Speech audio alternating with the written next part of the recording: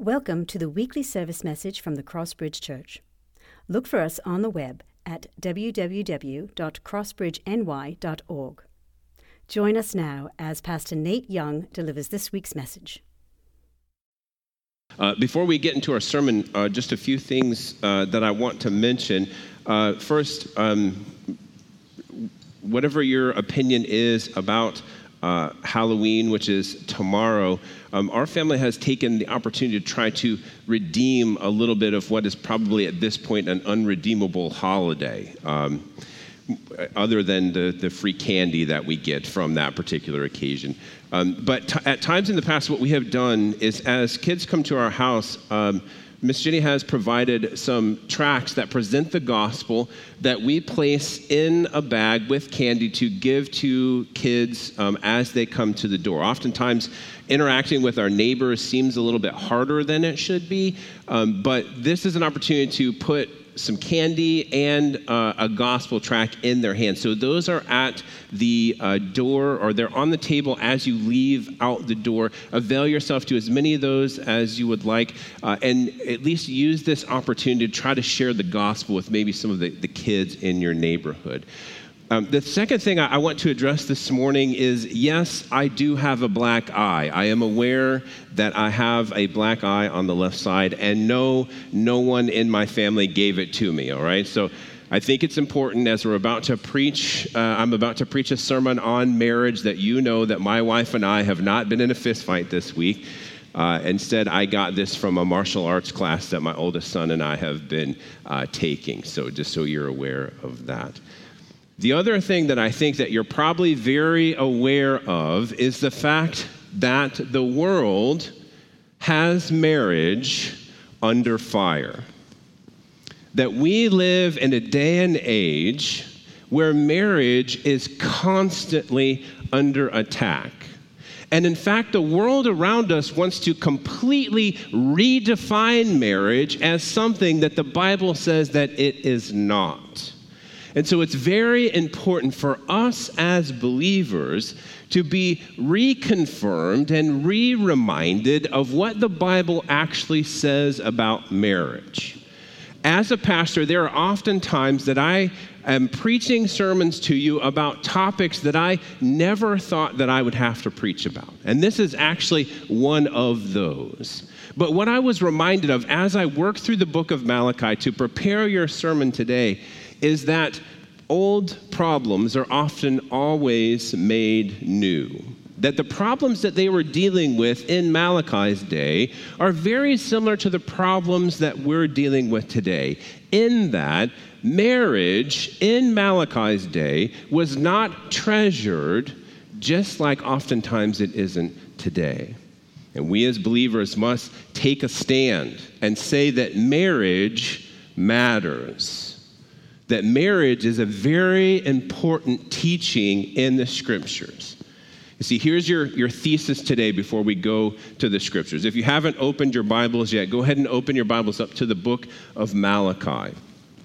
We're going to be looking at Malachi chapter 2, verses 10 through 16. Let me share with you the thesis for today's sermon as you open your Bibles if you haven't already. Malachi chapter 2, verses 10 through 16. Here's what I think is the main idea, the main things that are being communicated from the sermon today, from this passage. The world today wants to destroy the sacred institution of marriage. But the covenant of marriage matters to God because it is part of his plan to reflect his glory from the very beginning of time. So with that in mind, I want to invite you to stand with me one more time for a reading from the Word of God, Malachi chapter 2, verses 10 through 16. Malachi chapter 2, starting in verse 10. Have we not all one Father? Has not one God created us? Why then are we faithless to one another, profaning the covenant of our fathers? Judah has been faithless, and abomination has been committed in Israel and in Jerusalem. For Judah has profaned the sanctuary of the Lord, which he loves. and has married the daughter of a foreign god. May the Lord cut off from the tents of Jacob any descendants of the man who does this, who brings an offering to the Lord of hosts. And this second thing you do, you cover the Lord's altars with tears, with weeping and groaning, because he no longer regards the offering or accepts it with favor from your hand. But you say, why does he not? Because the Lord was witness between you and the wife of your youth, to whom you have been faithless, though she is your companion and your wife by covenant. Did he not make them one with a portion of the Spirit in their union? And what was the one God seeking? Godly offspring. So guard yourselves in your spirit, and let none of you be faithless to the wife of your youth. For the man who does not love his wife but divorces her, says the Lord, the God of Israel, covers his garment with violence, says the Lord of hosts. So guard yourselves in your spirit, and do not be faithless. This is a reading from the Word of God. You may be seated. One of the things that we're going to immediately see in these first three verses of this particular passage is that God cares about marriage. That God cares about marriage. One of the first reasons that God cares about marriage is because the marriage covenant is a reflection of God's covenant with his people. God is reintroduced in chapter 2, verse 10, as being the father of the nation of Israel. Now, some would try to make this passage say that this means that all people are going to heaven because God is the father of everyone. But this is covenantal language. This is language to indicate that God is the father of his spiritual children. Not that everyone's going to go to heaven, but that God is the father, the spiritual father of those who are his spiritual children.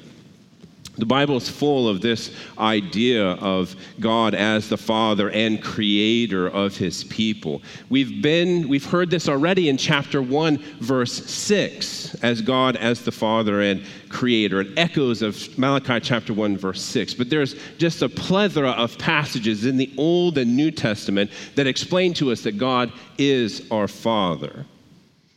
But here's the deal. Since God is our spiritual father, we should expect his fatherly discipline when we live contrary to his word. Let me say that to you again. Since God is our heavenly father, we should expect his fatherly discipline when we live contrary to his word. And here in this particular passage, God has moved to discipline his people. And really, we've seen that already multiple times in the book of Malachi. And here's what he says to his people. If God is your spiritual father, or since God is your spiritual father, and he's the one who created you, then why are you being faithless to each other? And what does he mean by why have you been faithless to one another? He's talking specifically about betraying the covenant of marriage. Since God has made a covenant with you as his people, and marriage is a reflection of that covenant, why have you betrayed the covenant that was initiated by God? You see, faithlessness to each other profanes the covenant of God. Listen to these words. When we profane the covenant of marriage, we secularize what God intended to be holy. In this particular case, God is talking about a specific way in which they have violated the covenant that they have with God and the covenant of marriage. It echoes back to Nehemiah 13, 15 through 31. This similar passage in Nehemiah, he confronts the nation of Israel in a similar way that Malachi is confronting them here. He says that they have profaned the temple of God by offering sacrifices while not worshiping God with their lives. And the way that they have profaned the temple is by marrying women they were not supposed to marry. We'll say more on that in a moment. But he gets to that in verse 11. Look at verse 11 with me. Judah has been faithless, and an abomination has been committed in Israel and in Jerusalem. For Judah has profaned the sanctuary of the Lord, which he loves. And how did they do that? They have married the daughter of a foreign god. Now, to be clear in terms of what he's talking about here, in verse 11, when he says abomination, we only need to go back to Deuteronomy to be reminded that abomination means idolatry. And idolatry is the worship of anything above God himself. And idolatry is sin, which is rebellion and treachery against God. And in doing so, it says that the people of Israel have profaned the sanctuary. Now, get the picture that's being painted here. This word sanctuary could literally be translated the holiness of God. Now, there's potentially two ways that this could be taken. Either they have profaned the actual temple itself, or they have profaned the people that God has set apart for himself to live holy under the covenant. And even though they've been set apart to be a holy people, they have brought into this holy relationship pagan gods. And what he's telling us is that God's plan and their practice are miles apart.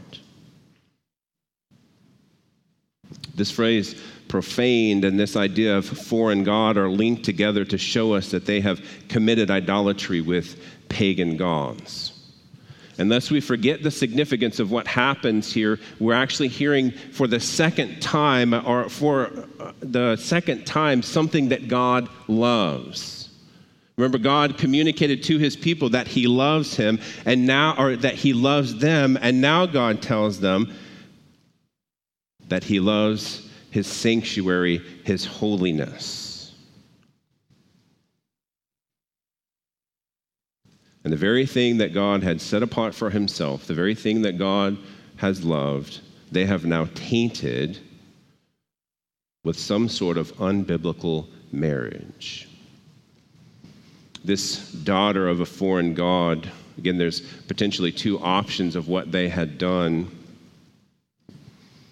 Again, this picture could be painted of this holiness, this holy people that God had set apart from himself. And instead of being united in a covenant relationship with God, the people of God have divorced themselves from God to marriage with a pagan god. Or, more likely, and this is the position that I would take, that these people of Israel have married a woman who worships pagan god. But here's the point, either way on what you take this. Marriage to a pagan or marriage to a pagan deity would ultimately end in idolatry. That's the point. Again, what's being communicated, especially in verse 12 of this particular passage, is that worship encompasses all of life, including marriage. That the Lord takes this idea of him being worshiped, in particular in marriage, very seriously. And in verse 12, he begins to pronounce a message of doom. He says in verse 12, "May the Lord cut off from the tents of Jacob any descendants of the man who does this." That anyone who would marry a pagan worshiper and his descendants, any and all, should be cut off from a specific place. He says they should be cut off from the tents of Jacob. Now, let's be reminded, what do the tents of Jacob mean? The tents of Jacob are meant to symbolize the care and protection of God. It's meant to symbolize a man, Jacob, who doesn't deserve God's blessing, and he needs divine grace, and God grants it to him. But he continues on to verse 12, in terms of who this man is and what he has done. May the Lord cut off from the tents of Jacob any descendants of the man who does this, who brings an offering to the Lord of hosts. In this portion of the verse, the Lord is extending and expanding their understanding of what it means to worship the Lord. This phrase links back to the previous verses where Malachi discusses the displeasure that the Lord has with the unworthy sacrifices the Israelites were offering at the temple. And now he includes the proper worship of God in marriage. You see, one who wants to worship the Lord, one who considers themselves a follower of the Lord, must consider their whole life as an act of worship to God. And in this particular passage, the Lord is focusing on marriage. And again, marriage is no doubt under fire in today's day and age. It's become commonplace for marriage to be ridiculed and spouses to be made fun of. Men joke about how bossing and demanding and emotional their wives are, and women joke about how dumb and insensitive their husbands are.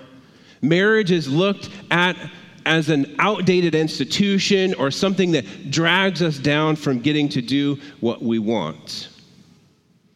But we must see marriage as the holy institution ordained by God to accomplish his purposes and a gift from him that enables us to worship him in a way that we could never do on our own.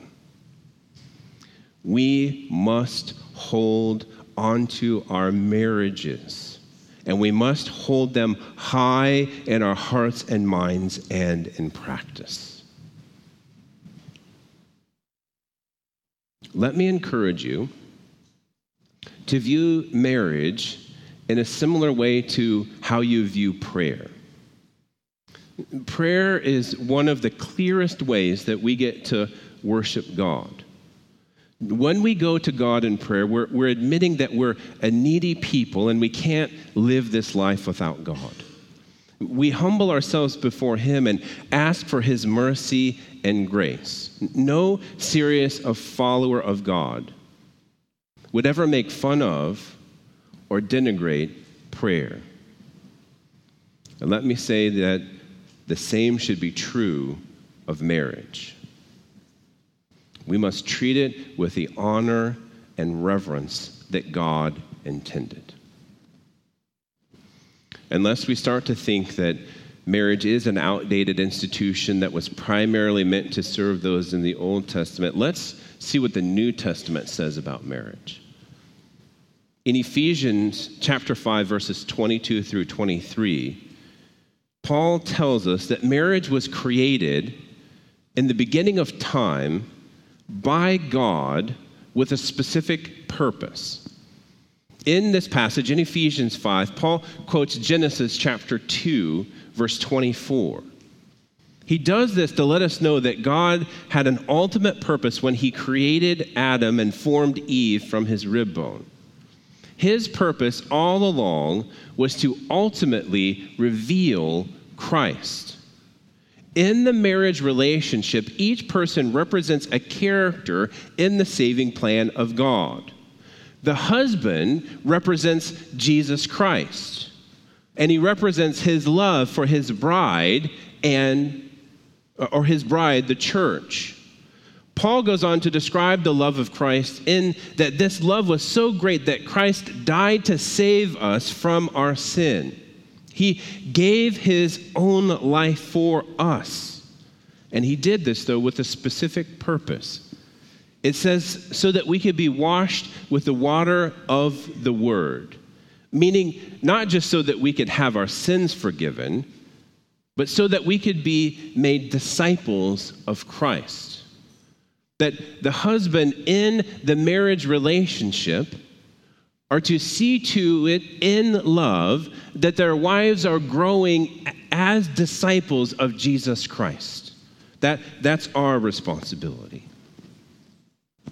But husbands, this begs the question, are you worshiping God by loving your wife and see that she is growing as a disciple of Christ?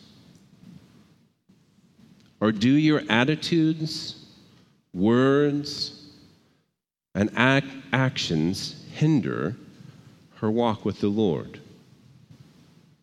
Are you helping to foster her walk with Christ? Or are you standing in the way?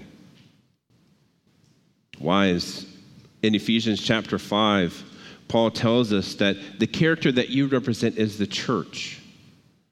And just as the church, out of love for God, submits to its role to God's plan, so is the wife to submit to their role in the marriage.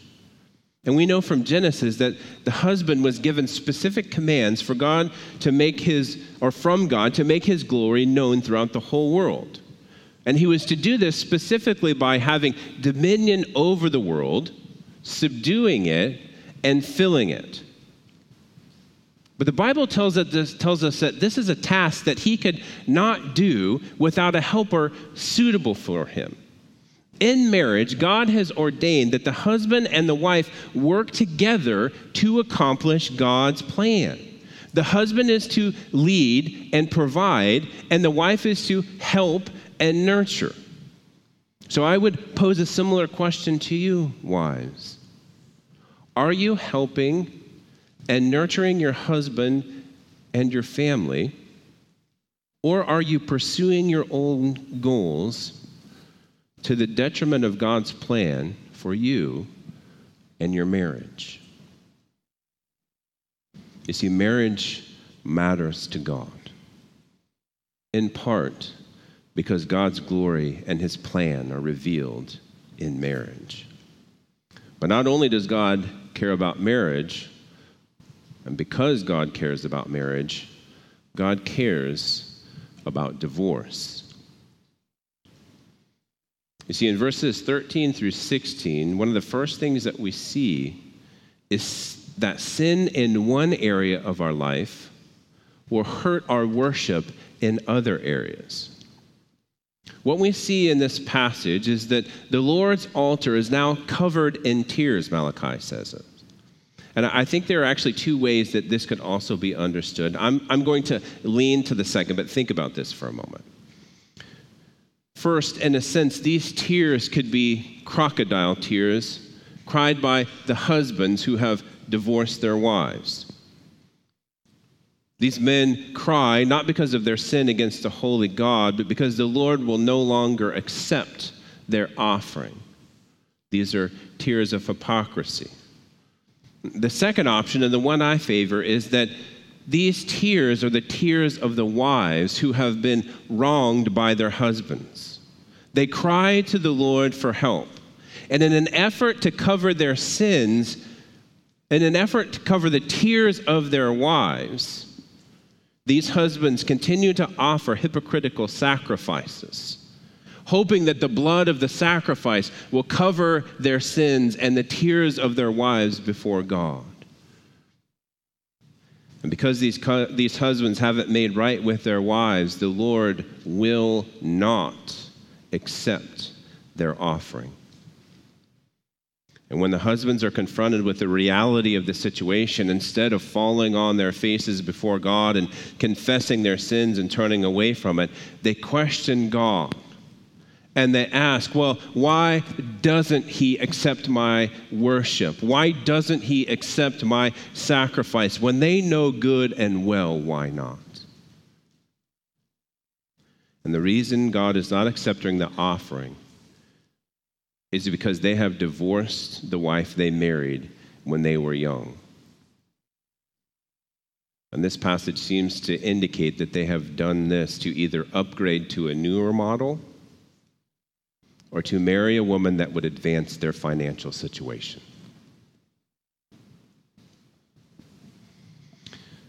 When we think about what's happening here, we should feel the wrongness of this. Before we rush to judgment of these husbands, we must stop and consider how we might have done this. Because if we are honest, we will all admit we have done this. We might have a fight with our spouse, sometimes on Saturday night or even on the way to church. And then as we get here to church, we sit here in our seats and we sing and we pray and we try to act like nothing's wrong.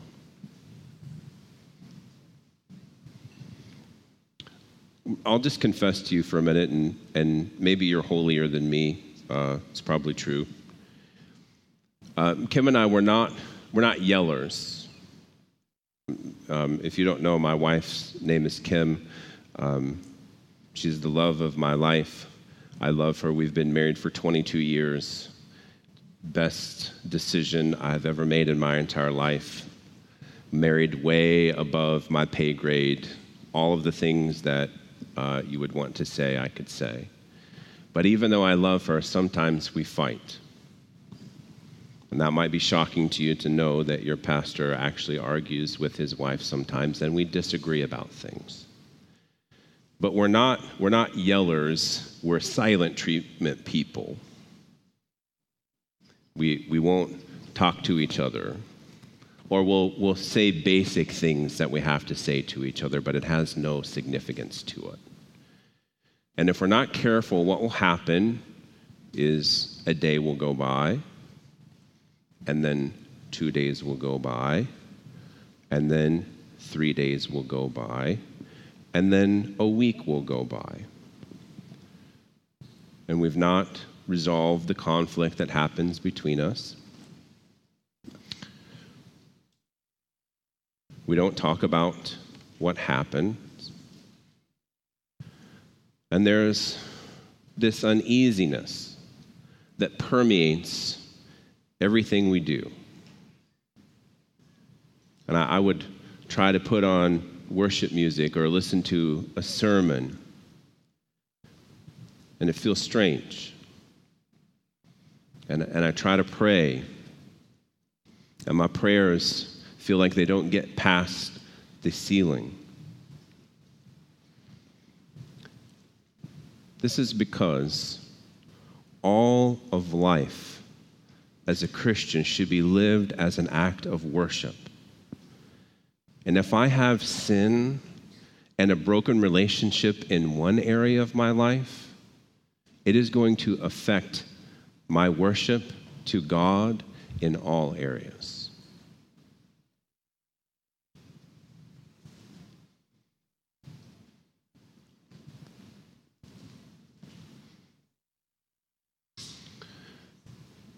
We cannot expect that if we are living in a sinful way in one area, that we will be able to, with a clear and right conscience, expect the blessing of God as we attempt to worship Him in another area. You see, because as verse 15 reminds us, marriage between one man and one woman for life is God's plan. This is definitely the point that I never thought I would have to write. That we live in a day and age now where I have to filter every television show that comes on before my children, because now almost every even children's television show, one kid has two moms and two dads. Friends, this is not the standard that the Bible holds for those who follow Him. And we have to be on guard, not just for our hearts and minds, but for the hearts and minds of our little ones. Because there is no marriage, you understand this? There is no marriage between two women and two men. That is not marriage. You can call it a civil union if you so desire. But marriage, according to God, who instituted marriage, is between a man and a woman for life. In this particular passage, Malachi takes us back to creation. He takes us back to God's creation of woman as part of his plan in Genesis 2. And God is reminding us of how powerful he actually is. When he says a portion of the Spirit in their union, what he's telling us is that his Spirit is powerful enough that he could have done anything. He could have actually made man self-replicating. And I am so glad that he didn't do that. Because I love you, men, but I'm glad that there's some women in the world. Amen? Because if we were just self-replicating, anyways, I'll leave that one alone. But I am so thankful that God's plan for marriage, or God's plan for the proliferation of the human race, includes both a man and a woman. And even though God could have done anything he chose, he didn't. He didn't do anything different in the creation of man and woman and then bring them together, joined in the covenant of marriage. That is God's plan. And think about it like this. Marriage was God's perfect plan for humanity before sin had entered into the world. There are two perfect relationships that existed before sin came in and tainted those relationships. The relationship between humanity and God, and between a man and a woman in marriage. Those were perfectly created by God. And marriage in God's perfect plan had a goal. This passage tells us that his goal was to produce godly offspring. That a man and a woman united together in the covenant of marriage, in covenant relationship with God, is meant to produce other covenant people who keep the covenant moving forward with their family, and so on and so on. And brothers and sisters, this would actually make our hearts sing. That being married is a great thing in that it was created by God to be a covenant-producing covenant. And that my marriage isn't just about me and my happiness, but it has a greater purpose than that. It has the purpose that God would be glorified in a special way that I could never do by myself. That this, the greatest of human relationships and covenants that brings so much joy and pleasure as part of God's plan for us to worship him and make disciples.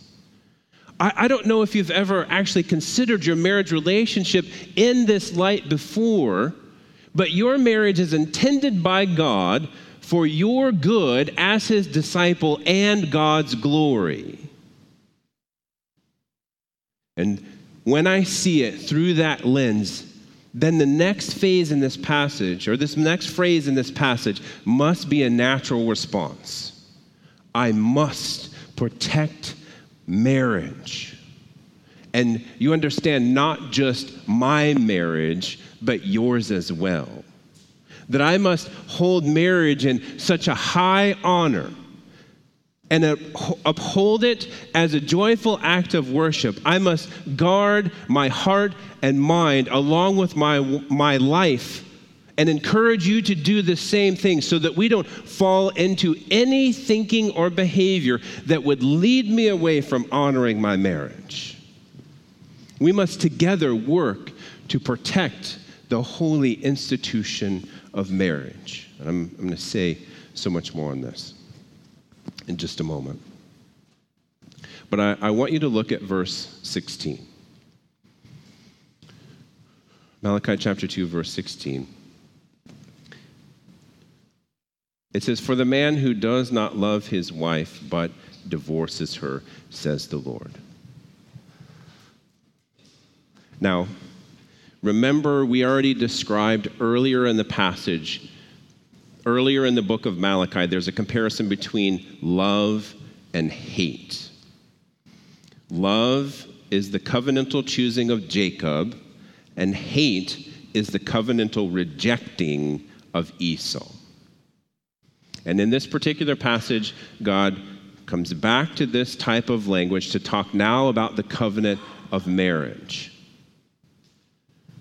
And when he says the man who does not love his wife but divorces her, what he's clearly communicating, and how this phrase could literally be translated in the Hebrew, is that I, God, hate divorce.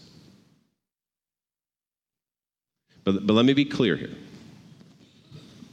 He's talking about a specific kind of divorce. This specific kind of divorce that he's talking about here is when someone divorces his wife for no other reason other than to take another wife. Because there are times in the scriptures in which God actually allows for divorce to happen. Even in the Old Testament, in Ezra chapter 9 and 10, God actually tells his people to divorce their pagan wives. In the New Testament, God says that there are 2 times that divorce is actually allowed. It's acceptable when one spouse has committed adultery, or if someone is married to an unbeliever and the unbeliever wants to leave the marriage. But let me just say to you, divorce should never be our first response. Divorce damages the family. It actually damages the larger society and potentially even damages the testimony of God.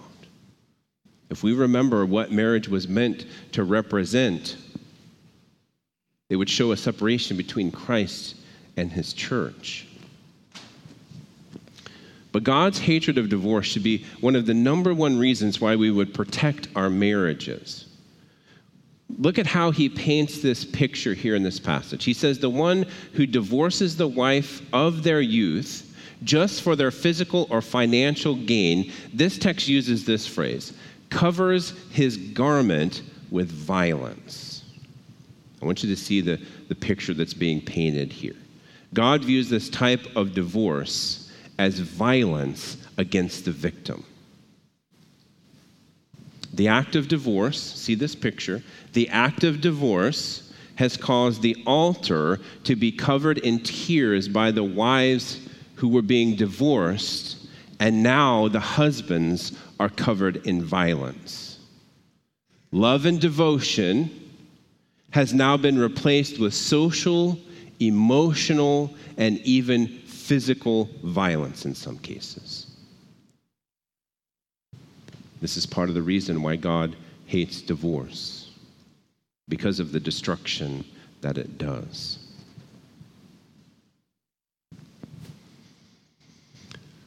But again, let's fast forward to the New Testament to see what teaching we might find there on the subject of divorce.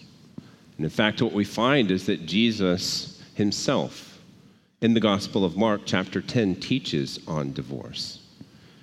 And in fact, he references the Old Testament when he talks about divorce in Mark chapter 10, verses 2 through 12. Let me encourage you to turn there and let me read these words to you. Mark chapter 10, starting in verse 2, says this.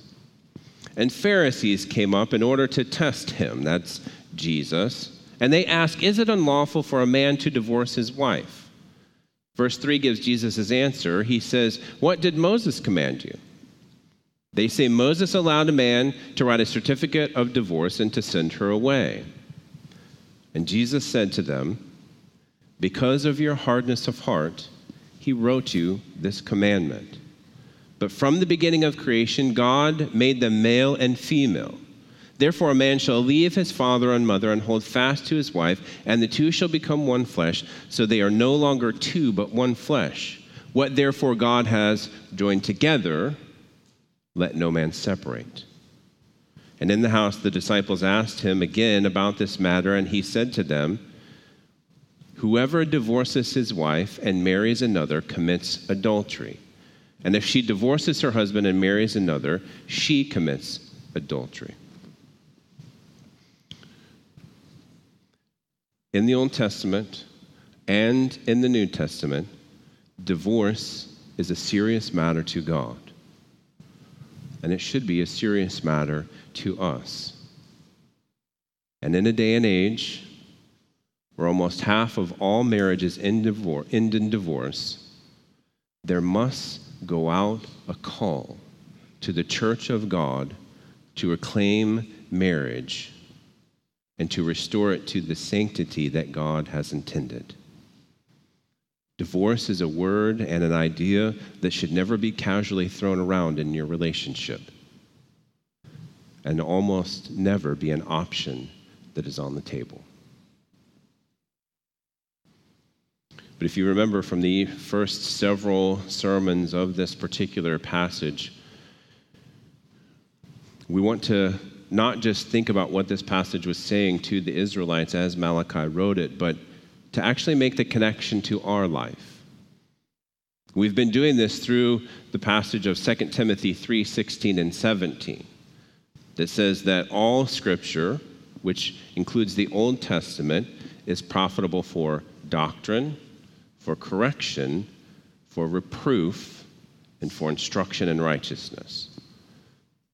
So let's just take a moment to discuss the major doctrines of this passage. What are the major truths taught in this particular passage? The two that I think are the most exposed here are the covenant of marriage and then the doctrine of idolatry. The covenant of marriage and teaching on idolatry. When we see the doctrines that are the teachings that are laid out in the Scriptures, we must take those teachings and sort our own beliefs. That's what reproof means. Where have I thought incorrectly that has now been confronted by the Scriptures and needs to be corrected? And so let me pose it to you this way. When you think about marriage, how do you hold it in your heart and mind? What thoughts do you have about marriage? Does it hold a high place? Or is it just something that you don't really desire? Or maybe at this point in your life, it's something that you're stuck with. And if that is you, if marriage does not hold a high place in your heart and mind, let me just encourage you to see God's purpose in your marriage. To be renewed and refreshed in what God is up to in your marriage relationship.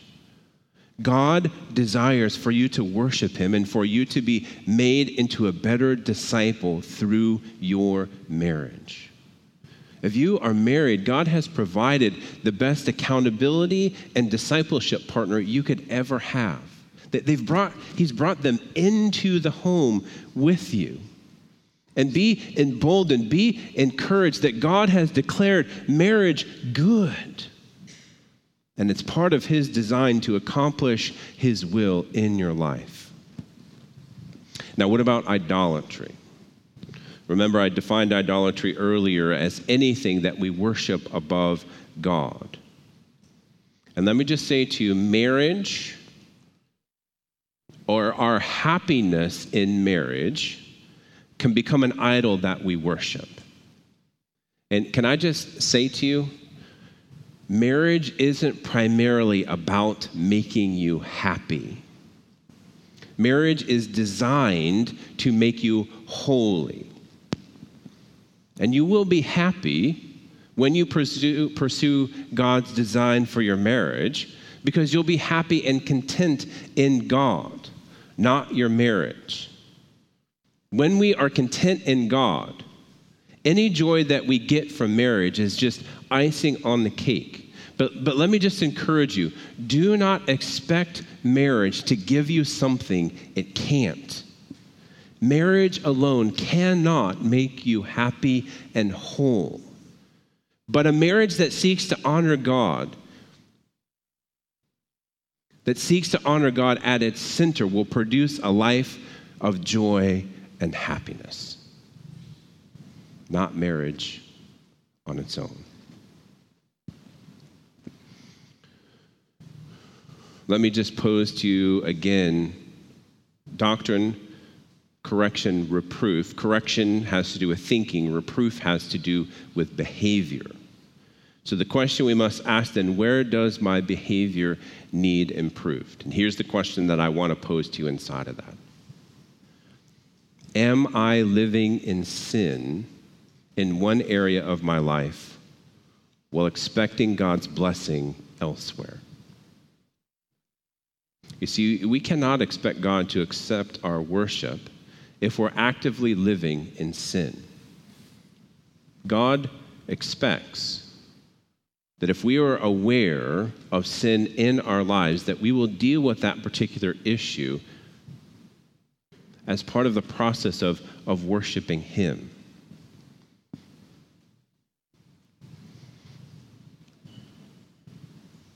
So we must repent and turn away from any sin that we might be harboring in an effort to worship God with our lives. And let me just encourage you, if you're here today and you do not know Jesus Christ as your Savior, you are actively living in sin and rebellion against God.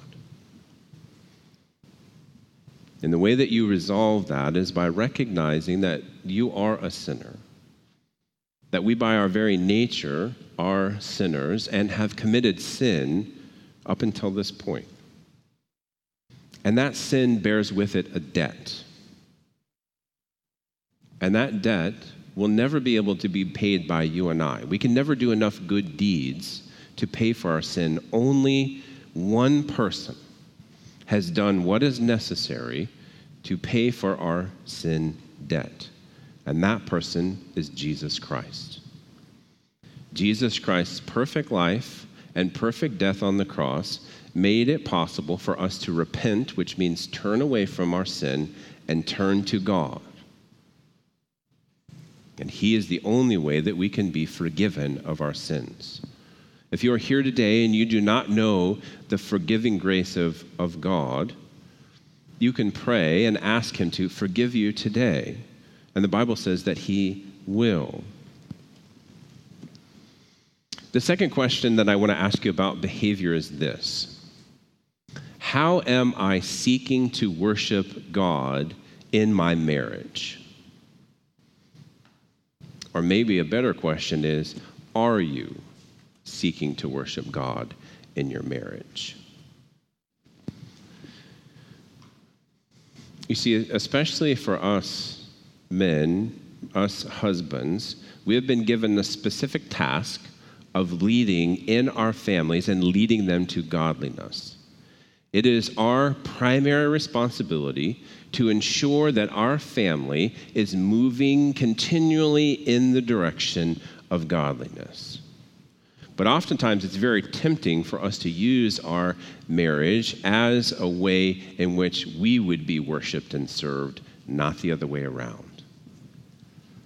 And so I'm going to give you just a few things in a moment, but I want you to seriously consider whether or not you're seeking to worship God in your marriage. And here's the final question, and I think it ties right into that one.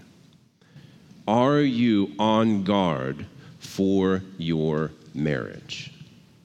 Are you seeking to protect your marriage? And this is the portion of the sermon in which I sound like a grumpy old man, okay? Do you know one of the main ways that you can be on guard for your marriage? Don't watch or listen to things that tear down marriage. Turn the TV, podcast, streaming service off when they make a joke or talk about marriage in a different light than God does. If you entertain that thinking and you allow it into your heart and mind often enough, pretty soon you will start to believe and behave in the same way. And one of the greatest things that we can do to protect our marriage is to resist and keep out any worldly thinking about marriage. And in the process, remember what marriage is made to represent. To malign and joke about marriage is to malign and joke about the gospel of Jesus Christ. The final question that we're going to ask today has to do with the instruction in righteousness portion. What is this passage actually calling me to do? And I'm going to give you two things that I think are practical that you can do, that you can start doing today, that will help you elevate and protect a marriage. So I don't know why this is, but for some reason in my marriage, and maybe it's true for you, I have found it difficult to consistently pray and read the scriptures with my wife. I don't know why. I mean, I do know why. It's because the world wants to attack marriage and the devil wants me to not grow my marriage. But what I want to encourage you, in particular today, husbands, is to start reading and praying at least one psalm together as a couple every day this week. I want to challenge you from today till next Sunday to make it a priority to read one psalm and pray that psalm with your spouse, with your wife, that you would lead in this. If you were attending on Wednesday night, we've been walking through a book on praying the Bible that teaches us how to actually pray the Psalms. And so if you've been attending Wednesday night, you already have a leg up on how to do that. But men, I want to encourage you to take up this challenge, that this week you would make it a priority. You would set a time with your wife, that you would read a psalm, and you would pray together as a couple every day this next week. And as you think about the ebb and flow, the normal interaction of your marriage, that this is both for husbands and wives, that you would consider how the normal flow of your marriage happens. And if you begin to identify any idolatry in your life, that you would repent and turn away from it. That if you've accepted any unbiblical teaching about marriage, that you would repent and turn away from that as well. Now, this whole particular sermon has seemed to have primarily been to husbands and wives. But young people, kids, teenagers, I want you to look up here for a second. When we teach about marriage, it sounds like we're talking to mommies and daddies. But the scriptures are speaking to you as well. Because the world is after your heart. The world is after your mind. And if the world can get you to engage in an unbiblical relationship, it will capture your entire life. And the scriptures are clear in terms of the priority of marriage that we should have. That you as a young woman, a young girl, or a young boy, a young man should already be thinking about what it means if one day God allows you to be married and you would have kids of your own, that what it would look like for you to be a husband or wife that honors God in their marriage. And that you need to know and not be confused about what the world wants you to believe about marriage. That marriage is one man and one woman for life. That is God's will for marriage. And who you seek to marry matters. That if you are here today as a young person and you know Jesus Christ as your Savior, that you should seek to marry another Christian so that the two of you have children that you train to be Christians as well. Does that make sense to you, kids? I know that this recently, there's been a celebration of homosexuality. It's last month was Gay Pride Month, right? You don't even know. I thought you... I don't really know either. And I know a lot of this is celebrated in schools. That you kids who go to public schools hear about this. That is not God's plan for his people. That a child cannot have two mommies and two daddies, that does not honor the Lord. What honors the Lord is a man and a woman who are committed to each other before the Lord for their entire life. And I don't want you to be confused about this, because the Bible is very clear. And the world is going to want to steer you all kinds of different directions in the way in which you should think about relationships, in the way that you should think about women and men. But the Bible is clear in terms of these things. It's very clear. Do not be confused and do not listen to the world. The creator of the universe, who set all of this in play, has told us in his word what is right and what is good. And parents, we need to continue to reinforce this with our kids. We need to make sure that what they're being told in the world is sorted through what the scriptures actually say. We don't teach them to hate people who live these different lifestyles, but we do teach them that what they're doing is wrong, and they will be held accountable for what they're doing. That everyone will have to stand before God and give an account for the way that they live their life. And the Bible is clear. Those who choose to live differently than God has said in his word will not be in the kingdom of God. So let me pray, and let me ask the Lord to help us protect our marriages, that God would help protect our children from understanding unbiblical things about marriage, and that we would be emboldened to live marriages that honor the Lord. Will you join me in prayer? Lord, we are so thankful that you have made it so abundantly clear what marriage is, what it's supposed to be, and how we can honor you inside of it. Lord, we feel this weight of the world around us who wants to teach us that marriage is something different than what your word has said. But Lord, help us to hold marriage in such high esteem that we would see it as a holy institution meant to bring you glory. Lord, I ask now on behalf of the men of our church, the husbands who are under the sound of my voice, and the young men who may be husbands one day, that you would help us, Lord, to fight for our relationships, to fight for our marriages. Lord, help us to lead well in our homes. Help us to see your perfect plan, that we would love our wives in such a way that they would be maiden disciples.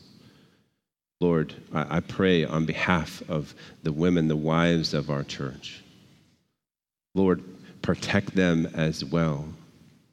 We know that the devil is like a prowling lion. He's been after women from the very creation of time to deceive them away from what you have called good and right. Lord, protect them and help them to honor you in marriage and in the institution of marriage. And Lord, help us as a church.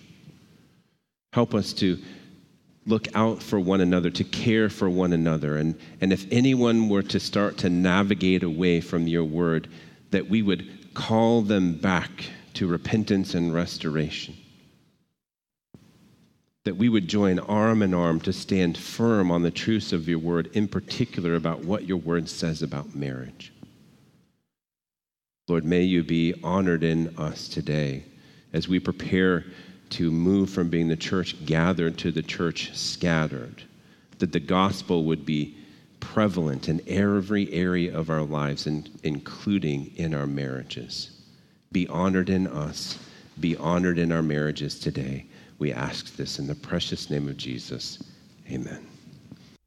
Thank you for joining us. Please feel free to share this message, but remember, don't charge for it or change it. The Lord's message should be free and for everyone.